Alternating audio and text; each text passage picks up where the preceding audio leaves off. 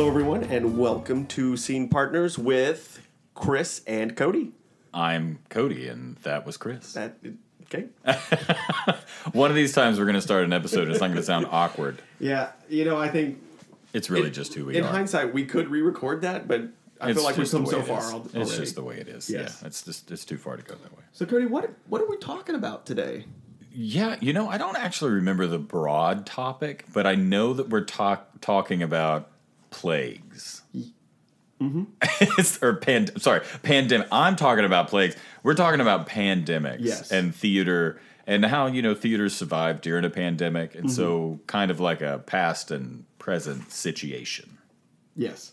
Yeah. You were going to... I researched the wrong topic because... What was your topic? It's really not important.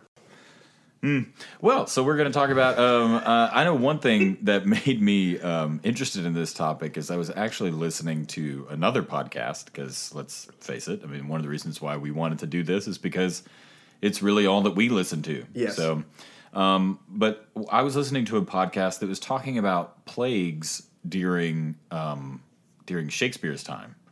And it was one of those things where I went to a school that was based in classical training, and we did a lot of Shakespeare. It's what I did mostly in my professional career, and I never once thought about the fact that Shakespeare did his work, surrounded by the bubonic plague or the Black Death or anything like that. And then I was talking to a friend of mine this morning. It wasn't this morning. Not that it would make any difference to you when I was talking to them, but that's not what it was. I just want to be, completely honest. It was about maybe 3 hours ago on my way home. But I was talking to a friend of mine, Susan Felder, and she is, probably the person outside of school that taught me the most about Shakespeare. She's absolutely brilliant. And I wish that we could have her on the show. Maybe, someday in the future we'd be able to have her on to actually talk about all of these brilliant things that are in her mind. But we were talking about plagues in Shakespeare's time, and I had said how it just never occurred to me, and she kind of, I was going to say guffawed. Does that work? Yep. She guffawed at me. Get those $5 words in. Is that I don't even know if that's in the dictionary. Is guffawed in the dictionary? Yes. I don't know. You're going to want me to cut this, and I'm not. I didn't know if it was just like a term. Who knows? So she guffawed at me, and then I felt, basically my unintelligence wrap me up like a warm yet cold blanket. And I kind of realized, so much of Shakespeare's plays are based around these plagues, and it made me really excited to do this show today. Yeah. So did she remind you of some stuff that you thought you knew but you didn't? Well, I had done some of my own research and I started thinking about it, but Shakespeare. So that's why you called her to find out. Well, it just so fill in the happened. gaps. It just so happened that she called me today. Very coincidental. We hadn't talked in a little while, but she called me today, and we did talk about some stuff. But one interesting thing: when Shakespeare was born in Stratford, his parents. The possibility of us not having Shakespeare in our lives is exponential. Yeah. Because when he was born, it was right in the middle of the bubonic plague in 1564. So Shakespeare was born 1564 in Stratford-upon-Avon, and in the baptistry at the church, it's like his name being baptized into the church, which is our record of knowing his birthday. Mm-hmm. And then basically the next line says something like, plague started today. And so his parents actually quarantined themselves, much like a lot of people did in what's going on right now. They quarantined themselves in their house and stayed away from everybody and protected their brand new baby, essentially, from this insane sickness that, back then people didn't really know what the sickness was from, or they thought it might be evil spirits and those kind of things, but they quarantined themselves in their house, and it's really the only reason that we have Shakespeare. It's got to be. There's the possibility of him not being around. Yeah, it's crazy. when I heard that today, I was like, man, the possibilities. Like, what would life be like without, for me personally? That would just be wild. But of course, back then, information wasn't so widespread. Oh, yeah. And then I'm sure, much like today, misinformation was very easily widespread. I'm sure that a lot of people got their information either like at the market or in church, Yeah. It would be probably the biggest place because it was where a lot of them would gather at a normal time and be talked to by, a priest or someone else. So one thing that I think was very interesting, I looked up some of his plays. So, Shakespeare's born at the time of a plague, and then he is in London actually writing and performing his works, and then another plague hits. And so then we get the Black Plague, and they actually said one of the only things that saved Shakespeare, and this is probably speculation, this is just something that I read, that one of the things that saved Shakespeare is that he slept in the room where the fireplace was. And that fleas, because the Black Plague came from fleas on the back of rats or whatever, that it saved his life because he was in this room with the fire, and the fleas didn't like the heat. I just thought that was crazy. It was like, there's no way that he could just... Right. I think that's actually in history speculation as well, why the Pope at the time didn't die either, because the same reason. Oh, yeah. Because he stayed quarantined in that room, too, with the fire and everything. Look at you, fire. Keeping Shakespeare and the Pope alive. So that was a really cool thing that I read. And then, he wrote some plays that are a little dark in this time. Yeah. And a lot of people, when they think of Shakespeare tragedies, they think about, it's all about death. I mean, pretty much everybody dies. You look at Hamlet, like everybody dies. Right. And Romeo and Juliet, really, everybody dies. Which was something that Susan and I were talking about on the phone. She was like, well, Romeo and Juliet's written all around a plague. And then I had this, just light bulb go off my brain. It's like, oh, right. How did I make it this far in life and not actually think about the fact that when this was written, they had, the whole thing was that Romeo or that Juliet had sent this message and that it was going to Romeo and it was being delivered by Friar John. Yeah. And so the friar doesn't make it because he's actually quarantined because he was exposed to the plague. And so he was held up for 2 days, which I'm like, how does that has never occurred to me. Like, that is crazy. And when we were talking about it, I realized it was just because the plague was never important to me. It's just not something that I ever had to really experience. So I was like, no, it's probably whatever. That's just more information that's not applicable to me. Right. Yeah.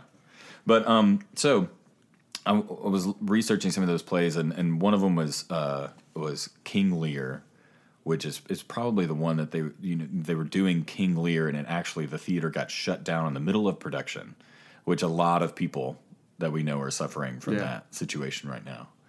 And it's one of those things, I guess you look to the past and you see a lot of what's going on in the present. But you look in the past, I mean, this was over 400 years ago, or close to almost 400 years ago. So it's just wild to think that they might have been going through some of the same, like the headspace that some of us are in anyway, about how to go forward as far as an artist.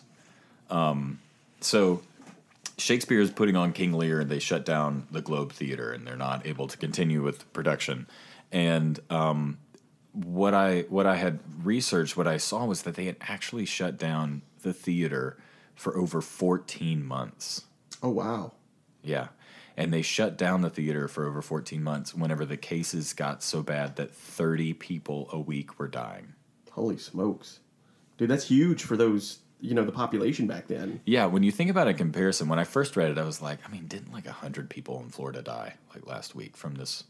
But then I started thinking about the actual population growth, and that's a lot. I mean, of course, the disease and the control was not as big then, but it shut down for 14 months. And of course, that's why Shakespeare started touring. And, plagues were a very real thing back then. That's why they would leave the city to go and do their stuff outside of London. But so they're doing King Lear. When you actually look at the play of King Lear, you see in there that he has some references to plagues. It's very interesting because in Shakespeare's tragedies, no one ever dies of the plague because it's kind of a taboo thing.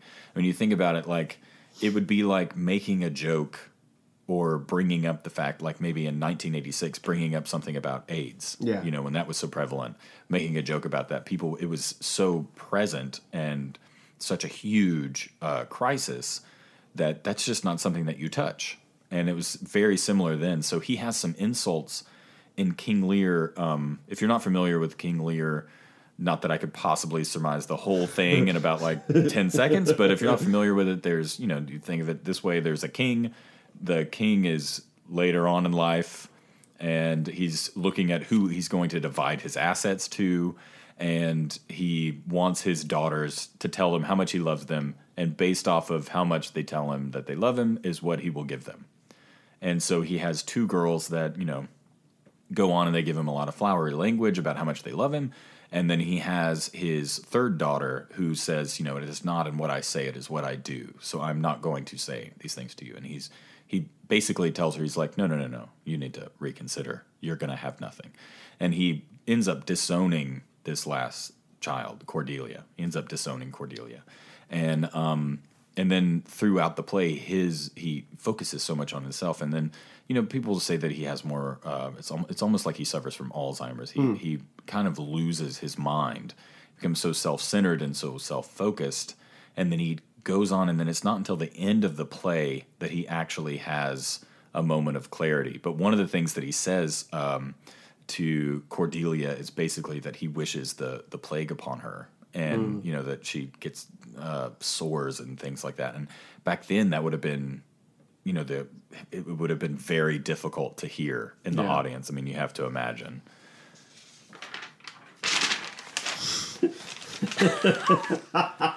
So full disclosure, we both have paper in our hands. I do not have this particular thing memorized. I think some of that has to be because we deal with so many scripts that it's like a bunch of dispensable information. Yeah. And like once we're done with a show, like that following day after closing, it's gone. I could not tell you 2 lines from that show. Yeah. I'm 100% with you on that.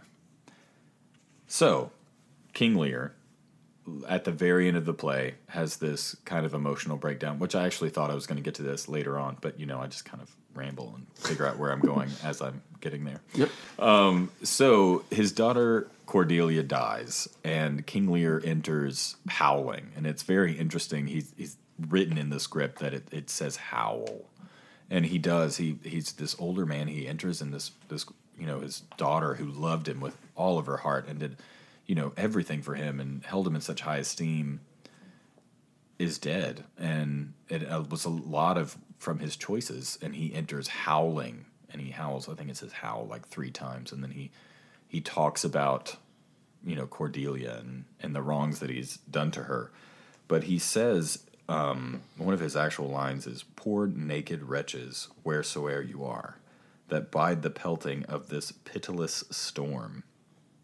How shall your houseless heads and unfed sides, you looped and widowed raggedness, defend you from seasons such as these? Oh, I have ta'en too little care of this." Which is interesting. And technically the way that I read that was not, you know, really that well. Perfect. I am a pentameter. But, I mean, obviously I wasn't reading it for performance, but it's so interesting that what he ends up talking about is, as a ruler, he was so self-absorbed that he was not paying attention to the country around him that he was destroying. And that his actions so directly affected them in this time of sickness, which I think is so interesting and so applicable to what's going on right now. Right. I mean, to be honest. And so it's almost like the king's own misery. It makes him see for the first time that other people's lives have meaning as well, and that there's a lesson for all of us, you know. And basically that we should stop listening to numbers and statistics and start actually paying attention to the individual. Yeah. And that's another thing about the plague, and I know I'm going on about this for so long, but, you know, Shakespeare's writing these stories about the plague, and in all of his tragedies, he never once has a person die from the plague. He has people that's true. Yeah. murdered and baked into pies and fed to their mother, which, to be honest, when you read the play, is well deserved. Right. Titus Andronicus. And then, you know, he's just so many numbers of, that was the first one that popped in my head, but so many other numbers of ways. I mean, people have probably died in every way in a Shakespeare play except for the plague. Yeah. And I think it was almost a subject he just didn't want to touch.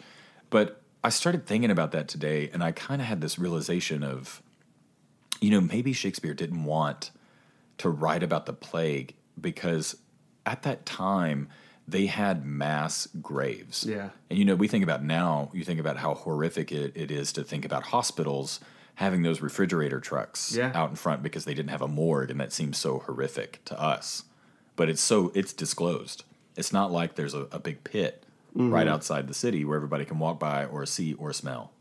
You know, it's still very contained and civilized in comparison. Yeah. But, you know, at that time, there were mass graves that had servants and lords and ladies and moms and dads and families. I mean, everybody was thrown into this one pit that kind of equaled everybody in a way, but is also just really terrible. Oh, yeah. And it focused death, I think, on such a mass scale. And you looked at it more of, I would think that you would look at death then more as as something that happens that not to like an individual, but to just a bunch of people. Yeah. And then it's not so much about their story, but it's about the group's story, which Right. is the sickness.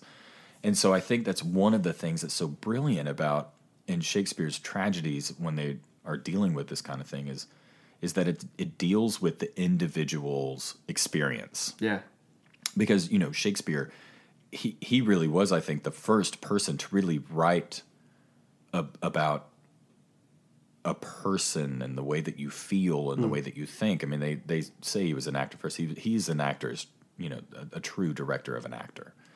And he writes it into his plays, and it's amazing. But I think that he focused so much on the individual experience. I mean, you look at a death scene in Shakespeare, and it's almost comical the way that people make fun of it now because when someone is dying, they talk and talk and talk and talk and talk and talk and talk and talk. You know, it's been made been made fun of. But it's forever. interesting because you get that thought process of your last moments. Oh yeah, and you think like your mind has got to be racing. Oh yeah. Of course. So, you know, he was giving, I think in his way, he was kind of fighting against it by giving voice to an individual and saying, you know, every life is important and deserves their time to tell their story. Yeah. And I think that is super beautiful. And that just might be my way of trying to make it, you know, either something, I don't know, lofty or something more than what it is, or just to make myself feel better about what was going on. I don't know. You could draw all kinds of academic conclusions to this thing. But I do think that it is such a beautiful way of thinking about it, him giving voice to an individual instead of, you know, just a big group lopping everybody into one little thing. Oh yeah. Like they died of the plague. You know, I've heard that, you know, when the number gets to a point where it's like unquantifiable, then you as a person can disconnect from it because it's unfathomable that you could have that high of a number of death, right? Oh yeah. And but so like I'll compare like 9/11. Like I didn't grow up in New York City seeing it, but I can imagine that someone that did, like Shakespeare, seeing this death all around him, seeing this devastation would affect you in such a profound way that you thought, no, every story needs to be told. Every single thought needs to be heard. Well, it's got to find its way to wormhole its way into everything that you're doing. I mean, all of our life experiences in theater and everything that we do. Oh, for sure. Always, you know, from psychology. Oh yeah, well even because I approach things from a writer's standpoint because that's like one of my favorite pastimes is to write. You can't not help, but have your life experience, whatever that day. You know, if you're having heavy thoughts, then you're writing something heavy that day, and it's just you can't not do it. Well, yeah, it's just like yesterday we talked about recording the podcast, and I was like, I've had a rough day teaching. Yeah. And this is not going to be a good podcast. So we're going to need to move this on to some other day. And I do think, you know, one of the other things that, Shakespeare wrote some other plays during this time. he did write a lot of sonnets during the plagues too. And I do not know all of those sonnets because I did not go that deep into my research because this is not Radiolab. But if it were, I would be able to tell you all those things. All of that. I mean, we would just be talking about that very first thing, just really in depth for like an hour. But Shakespeare wrote, he also wrote the play that must not be named. Is it bad luck to say it on a podcast? We're not in a theater. No. Macbeth. Want to We'll see what happens. Okay, well, I was going to say, want to try it, and you just leap. I think it's knowing okay. nothing And of the everybody joke. should agree that it's okay to say it as long as you're not in a theater. I mean, I've had my own experiences with the Scottish play. Yeah. But I feel like, for people, you got to at least preface it. We're not in a theater. We're okay. We're not rehearsing a show. Yeah. I mean, I've done that play too many times. Yeah. And it's just, so he did the Scottish play, and he, during that time, which is horrifically bloody. Yeah. I mean, for just sure. like yeah. the subject matter is insane. It just is a lot. He wrote Coriolanus, which is also like blood, fight, blood, blood, blood, blood, blood, fight, sadness, blood, fight, death. He, and then he also wrote, Timon of Athens, which is another play that I can also see just from the glaze that phased over your eyes when I said Timon of Athens. You were like, what? Well, in my mind, I thought, I think it would be funnier if you'd called him Timon of Timon Athens. of Athens, yeah. I'm sure somebody went to go buy a ticket at a always- theater once, and they were like, oh, yes, we're here to see Timon of Athens, feeling very fancy. Right. It's like one time I went with somebody to go see Eurydice, and they were like, oh, it's Eurydice. And I was like, not today. Not today, it's not Eurydice. Like, but if you want to sound fancy, we can go get an espresso and get tickets to Eurydice. I guess it's like Othello and Otello. Like maybe Eurydice is the opera version of Eurydice. I would pay to see that. Yeah, that would be interesting. So Timon of Athens. So he writes Timon of Athens, and if you don't know the story, don't feel bad because not a whole lot of people know the story of Timon of Athens. Basically, to give you another King Lear's summation. Yeah. Yeah, Yeah. summation. I was going to say summarization, but I was like, that's what was going through my brain. That's like, the word I not- wish you would have used. So I'm going to give you a summarization.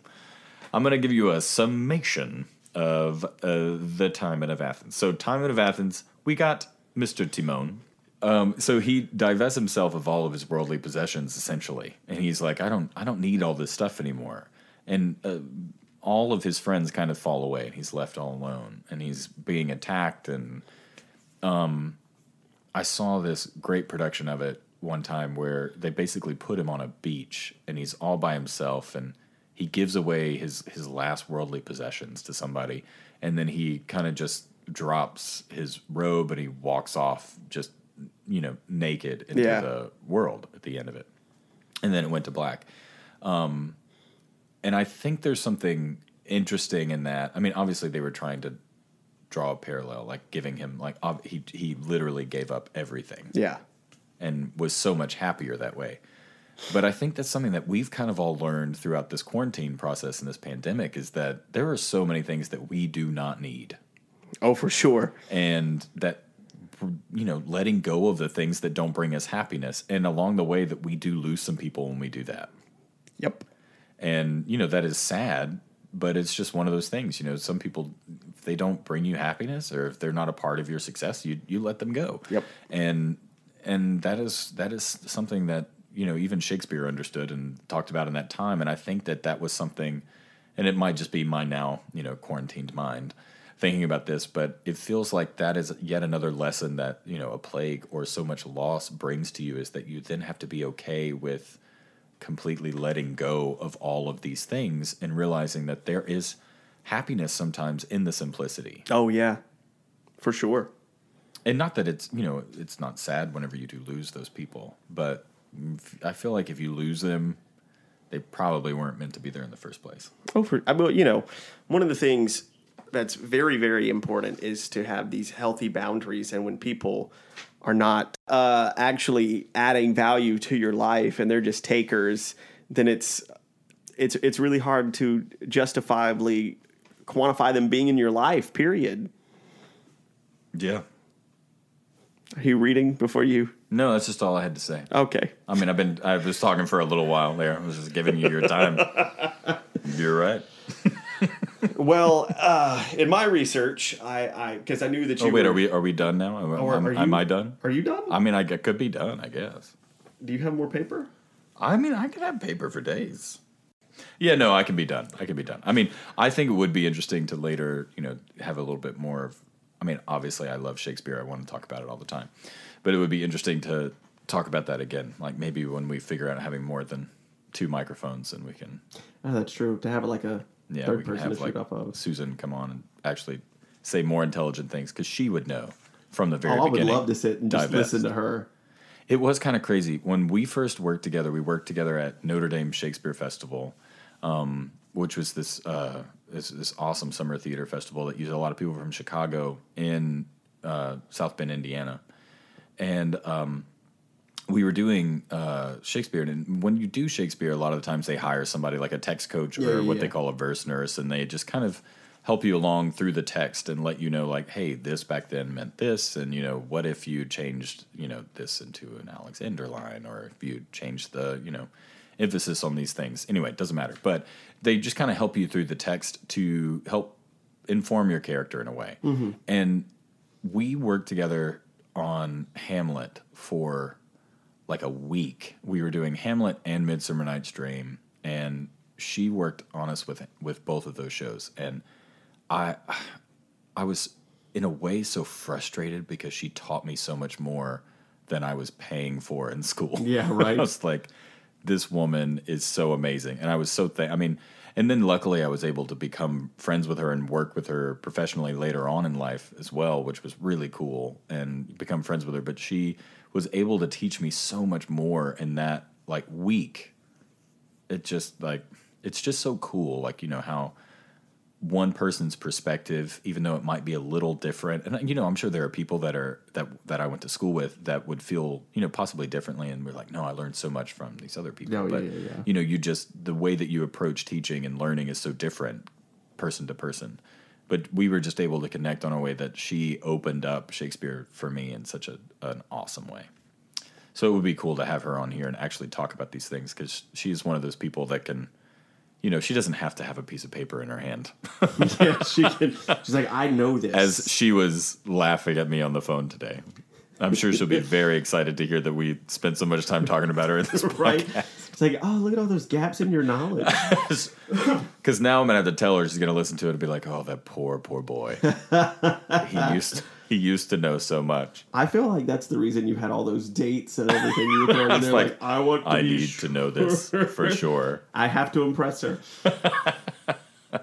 So your side of things, we were going to go like to the past, and now we're going to kind of go to the it's future. still the past. We're still in the past. Yeah, we're still in the past. Because I really should have paid more attention when we talked about this the first time. Right. I'm just glad that I did. Did I do what I was supposed to do? Yeah, you did exactly. Okay, cool. Then Well, you expressed that you definitely wanted to talk about the plague and in Shakespeare, but you're a Shakespeare scholar, and I'm not. Not a scholar. Well, you're more educated on Shakespeare than I am. Definitely not a scholar. But I don't know how much of the theater history you remember, or if you've ever taken it, because I know. Oh no, I had to take it, but yeah, it's definitely one of those things where you know, but it's very easy to forget. Oh yeah, well, it's very cyclical in theater history, because you have these great performances, and then there are these like religious oppressions that shut everything down for several years, and then it comes back with a flourish. Interesting you said cyclical, because the religious theater is what gave us cycle dramas. Exactly. That's what's crazy. Mardi Gras. Precisely. But this is actually during the English Civil War that I had researched. During the English Civil War, by an act of Parliament, they closed... Okay, hold on just 1 second. I'm going to have a dumb moment. Okay. So we're talking about an English Civil War. Yes. Okay, so explain to me do you know what that is? I don't know what that is. Okay, during the English Civil War, you had the Puritans and then you had the Royalists, the people who were siding with all of the royal families and things like that. Oh, okay. That felt like they should be empowered. Then you had the Puritans who were like, no, God is in control. Oh. So they were having an English Civil War, basically. But they had actually banned theater during the English Civil War because they felt it was unseemly to have theater during these kind of like turbulent times or whatever. Yeah. But really, the reason they banned theater was because the Royalists were using playhouses as a meeting house to plan and strategize. Did I not know this? This all seems like brand new information. Oh, well, great. Well, we're having a little education right now. So actually what was really cool is the Puritans actually won for a long time. And so for about 40-ish years, playhouses were closed, which is why all the playhouses that Shakespeare's shows were done in kind of fell to pieces because they were illegal to even be in. Oh, wait. So this was all happening around in Shakespeare's time? Yes. Oh, okay. But it wasn't until there's something called the interregnum, which I don't know if I'm even saying that that correctly. Sounds real bad. Whatever that Either is. way, I don't want to be Puritans- diagnosed with whatever it was that you Exactly. just said. I can't imagine what the I've medical got the COVID application is. interregnum. But You wouldn't believe the price of the cream for my interregnum. When the Puritans actually lost power, though, and the Royalists restored the monarchy, the first thing that they did was restore going to the playhouses, and they rebuilt the playhouses and had all kinds of new theater, and they had like wit theater and things like that after that. So that is 40 years of no theater in Europe at an official playhouse. Anyway, I'm sure, like you had mentioned about Shakespeare, that it was happening illegally. Is this when bear baiting and those kind of things were happening? Like they had, so there, in the time when theater was banned because of religious purposes. I know that because this has happened quite a few times throughout history, but there was a time where, theater was banned during Shakespeare's time, and it was before Elizabeth took power. So I don't know, was that like an Edward or something, or Henry or Someone. King Jerry was up there. Yeah. That would not be a very strong name. I'm King Jerry. I'm King Jerry, and I'm here to, do whatever kings do. So yeah, they had all of the theaters were turned into bear baiting pits, and that was one of the reasons why Shakespeare. Yes. And then when they were doing Winter's Tale, at the end of Winter's Tale, they have the it says exeunt, it says exit pursued by a bear, and it's because there's an actual receipt from they're called the Chamberlain's Men by Shakespeare's, the actors like Richard Burbage and all those people went out and they bought an old bear that had no teeth, and they like brought it back and they were like, how do we use this? It was like, oh well, we could just bring it on for the end of the show and it could chase, I don't know, I think it's Leonidas, they could chase him off stage. That'd be great. There are so many cool like rock star stories about Shakespeare and his like band of actors, Right. Like where the Globe, whenever they were renting their theater and the landlord raised the rent on them, and they were like, no, we're not paying that, and he was like, yeah, you're paying it or you're leaving, and so they all drank a lot and they totally dismantled the entire building.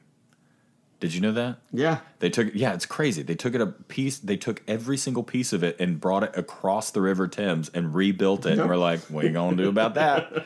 Like, that's Not insane. on your property. Not on your property. It's all your stuff, but it's not on your property Right. anymore. It's like, that's crazy. Sorry. So you're talking about the Puritan. but 'Cause yeah. I'm sure all of this you'll have to. Oh, well, but the other thing that I wanted to talk about was during the late 1800s, I believe it was. You ever heard of something called the Passing Show? No. The Passing Show. Great. Here's another learning moment for you. Man, this is crazy. Very excited for you. So, back in the late 1800s, like there was like a huge economic depression before the Great Depression, and theaters were closing all over the place, and they didn't know what to do. So this one guy, I want to say his name was George Lederer, I believe his name was. He made a review of all the shows that had happened that season at this one theater house. If you could just silence that, that'd be great. Was that me? Yes, it was. That's you. not even my tone. I don't know what to tell you. To be man. fair, that's the guy who records our intro and outro that just texted me. Oh well, he's viably. At least it's business. Right. But yeah, this guy, George Lederer, basically what he did was he made the very first ever review. What? Yes. It was like 1894, called The Passing Show. So this is a story about the first theater critic. Not necessarily.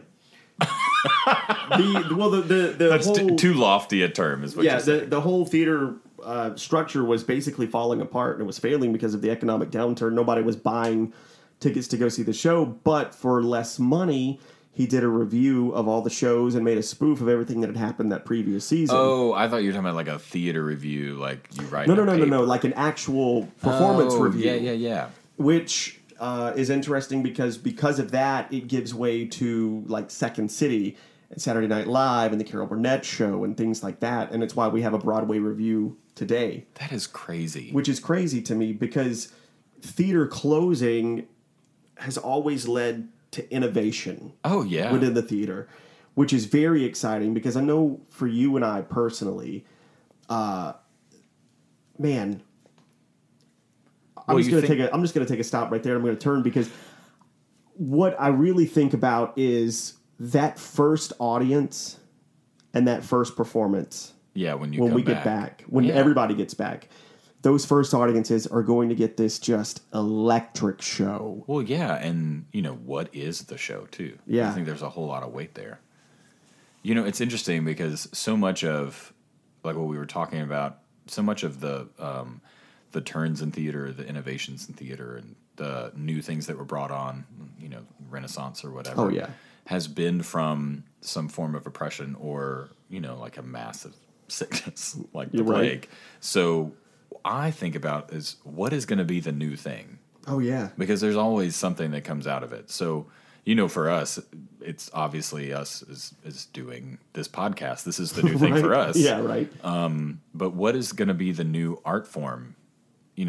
I don't think that it is Zoomsicle the musical. No, I don't think that that's the new art form. It's definitely not something that I want to subscribe to in any way, personally. But it is kind of amazing, and maybe it's not going to be as impressive of a turn, as innovative as a turn, because we have so much technology that we're not just all sitting around in silence thinking. Yeah. I think that is a huge thing that I don't want to say it's like a thing that they had, a benefit that they had over us, because technology is obviously a huge benefit for us. But I do think that in a way it makes us a little lazy because you don't have to be as innovative. True. Because, maybe I can't perform the show, but, maybe I could do a reading of it over Zoom and just move on and not have to think about what happens whenever we go back. I can just do this. So I know this is maybe the second longest break I've ever had from theater.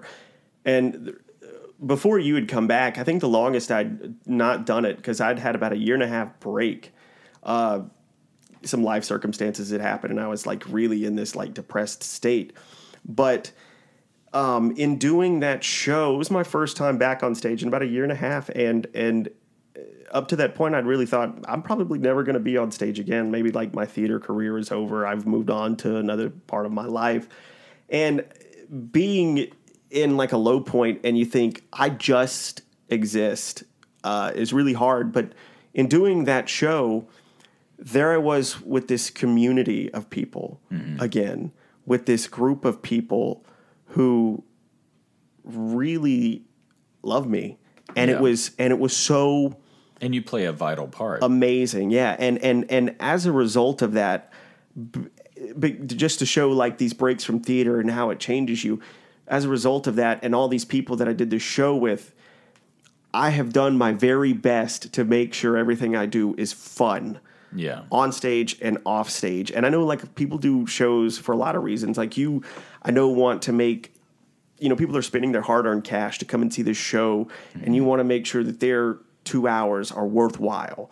You want to make sure that they get this great performance. And I know that there's some other business aspects to it, but that I know that ultimately what you care about is the art form.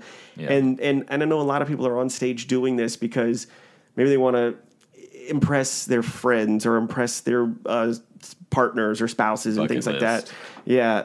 But I think the thing that sticks out for me is that anytime I'm on stage with people, and I've done a lot of soul searching to get to this point, it's like they're really doing it for me because having that community, having that camaraderie, and with the exception of maybe one show I've done since then, have I always felt that and always done my best to really have that. Yeah. To make it fun, to make everyone feel as loved as they make me feel loved. And I just enjoy that aspect. And I'm excited to see what this break does for me personally and for what we do going forward. Because, oh my God, I'm so excited about it. Oh, yeah. I mean, I think the most important thing that comes out of this is learning the importance of what we do. Yeah. And how it's, it's not just for us, it's for everybody. That was one of the things right after all these, we're learning about the plagues and things and actually doing some research. That was the first thing that gets brought back is the arts. Yeah. And you think Shakespeare, this was one thing, that's what I forgot to say. Shakespeare had the option to leave London where he's in the epicenter of this, virus, this plague that's going around, and he didn't. He did not leave, and he didn't leave because he knew that when this was done, that the people would need the arts to be able to understand, to help them understand what just happened to them. And that is so amazing. Yeah. Because it just shows you, even back then, the power in performance, and it honestly helps people think and feel and understand how they think and feel. Oh, for sure. And, I think it's definitely, for you and I don't think that either of us do this for purely selfish reasons. Yeah. I think that is one of the reasons why you and I became such fast friends, is that we understand that, this is something that's greater than you or I, and that it is important, and it's not something that should just be reserved for major cities. Yeah. And that, that smaller cities and, that they need the help to be able to understand what's going on around them, which is why before all of this happened, before the plague hit, we were both so excited because we had just did the reading of To Kill a Mockingbird. Yeah, oh man. And the table read was incredible. It was incredible. I mean, a lot of times people say this in theater. They say, well, we had the perfect group of people at the perfect time. Yeah. And I think that does happen sometimes. Oh, for sure. I have been there when it hasn't. Oh, yeah. And where we might have said that it had, just because it might make us feel a little bit better. Mm-hmm. Yep. But I mean, just like anything else, there are some things that work and there's some things that kind of work. Yeah. And when they really work, oh man, it's amazing. Oh, for sure. And, something, just getting through and like making something and producing something and it is a solid piece of work is one thing. And that is great. But then working on something as an actor or as a producer or as a director, stage manager, anything, props person, wardrobe, doesn't matter.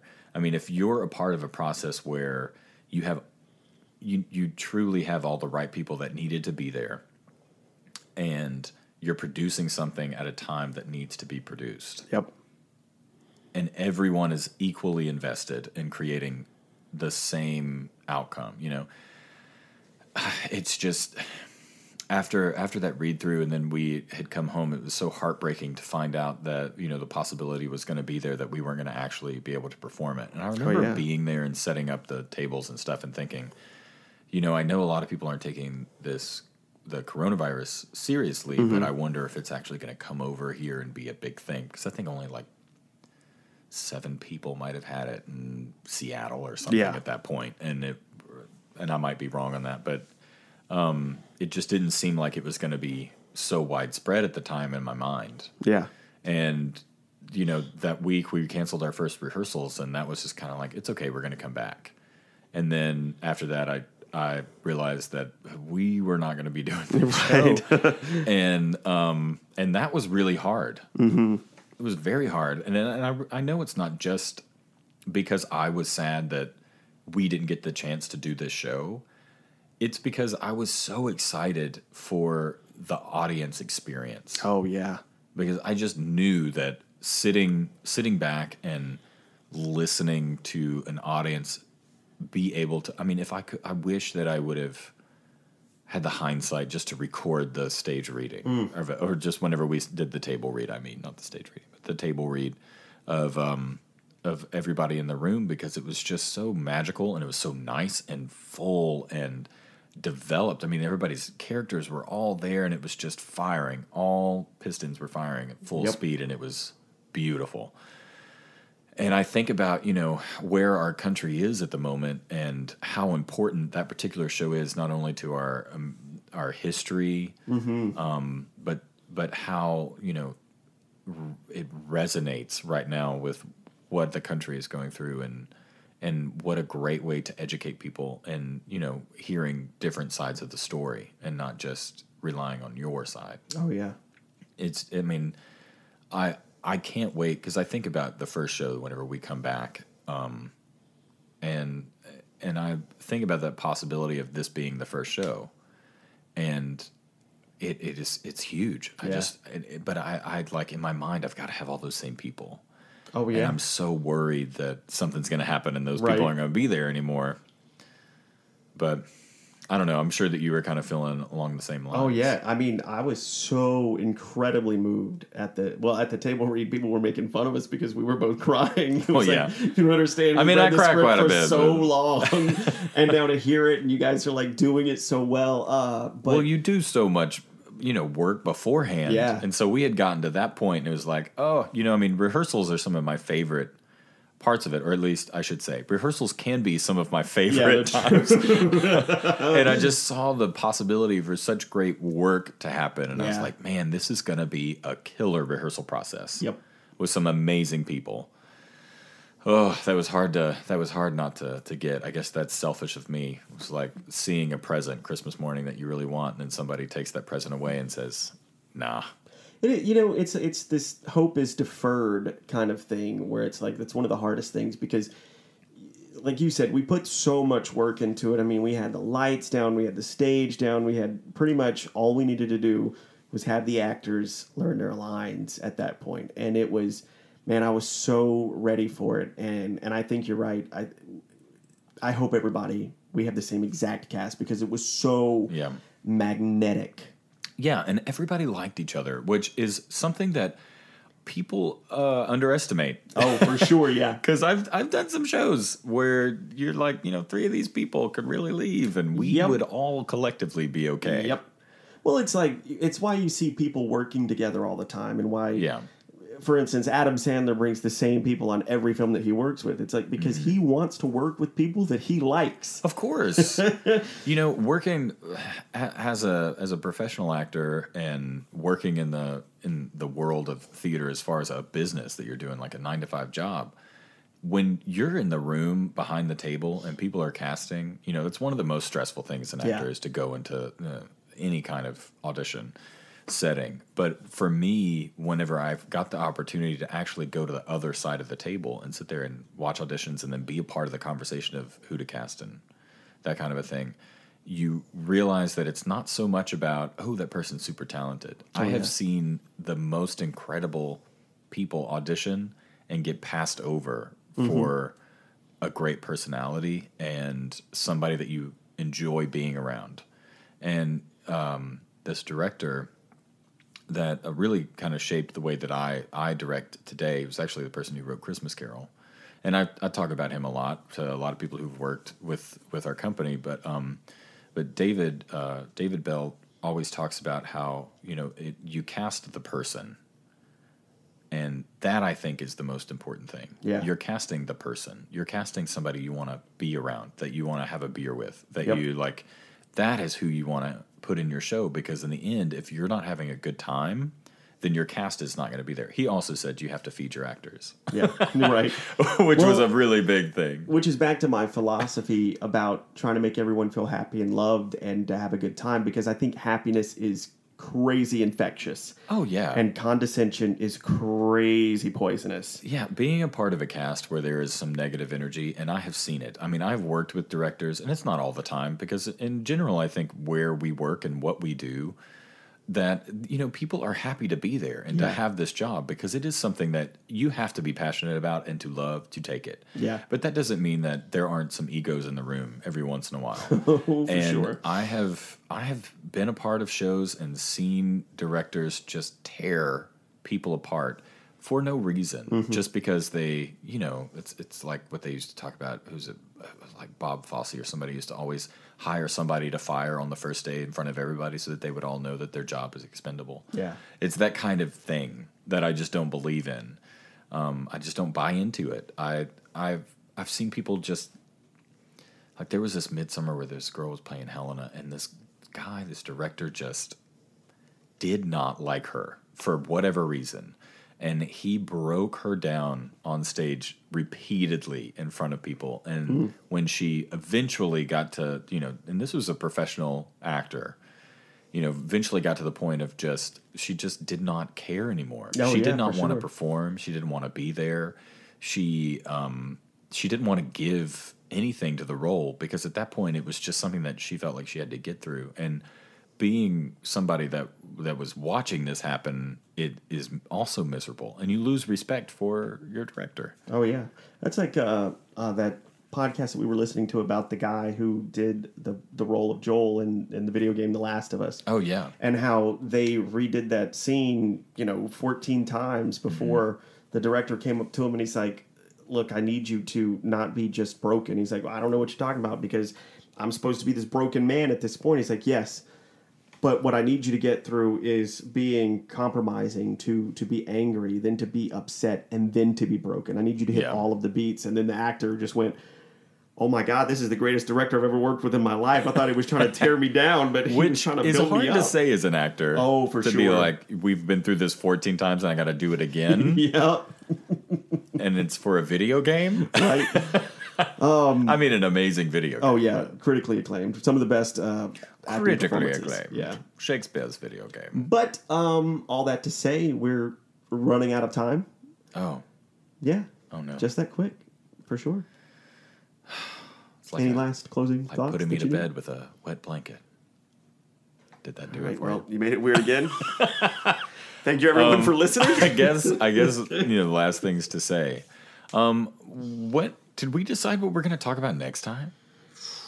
Ooh, put How them on the about, spot. There's When a things. show is just a job, and when do you give it your all? Ooh, that's interesting. Yeah, so 'Cause that's way more kind personal. of kind of what we were talking about just then That's true. with can Helena, add but our- we can definitely add in. I've got plenty of stories Yep. about that situation. So, yeah, that sounds interesting.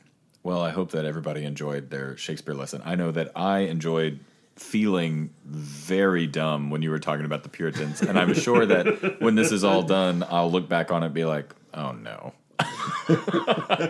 this was Can you embarrassing." edit out me talking? Can you edit my portion of the show out?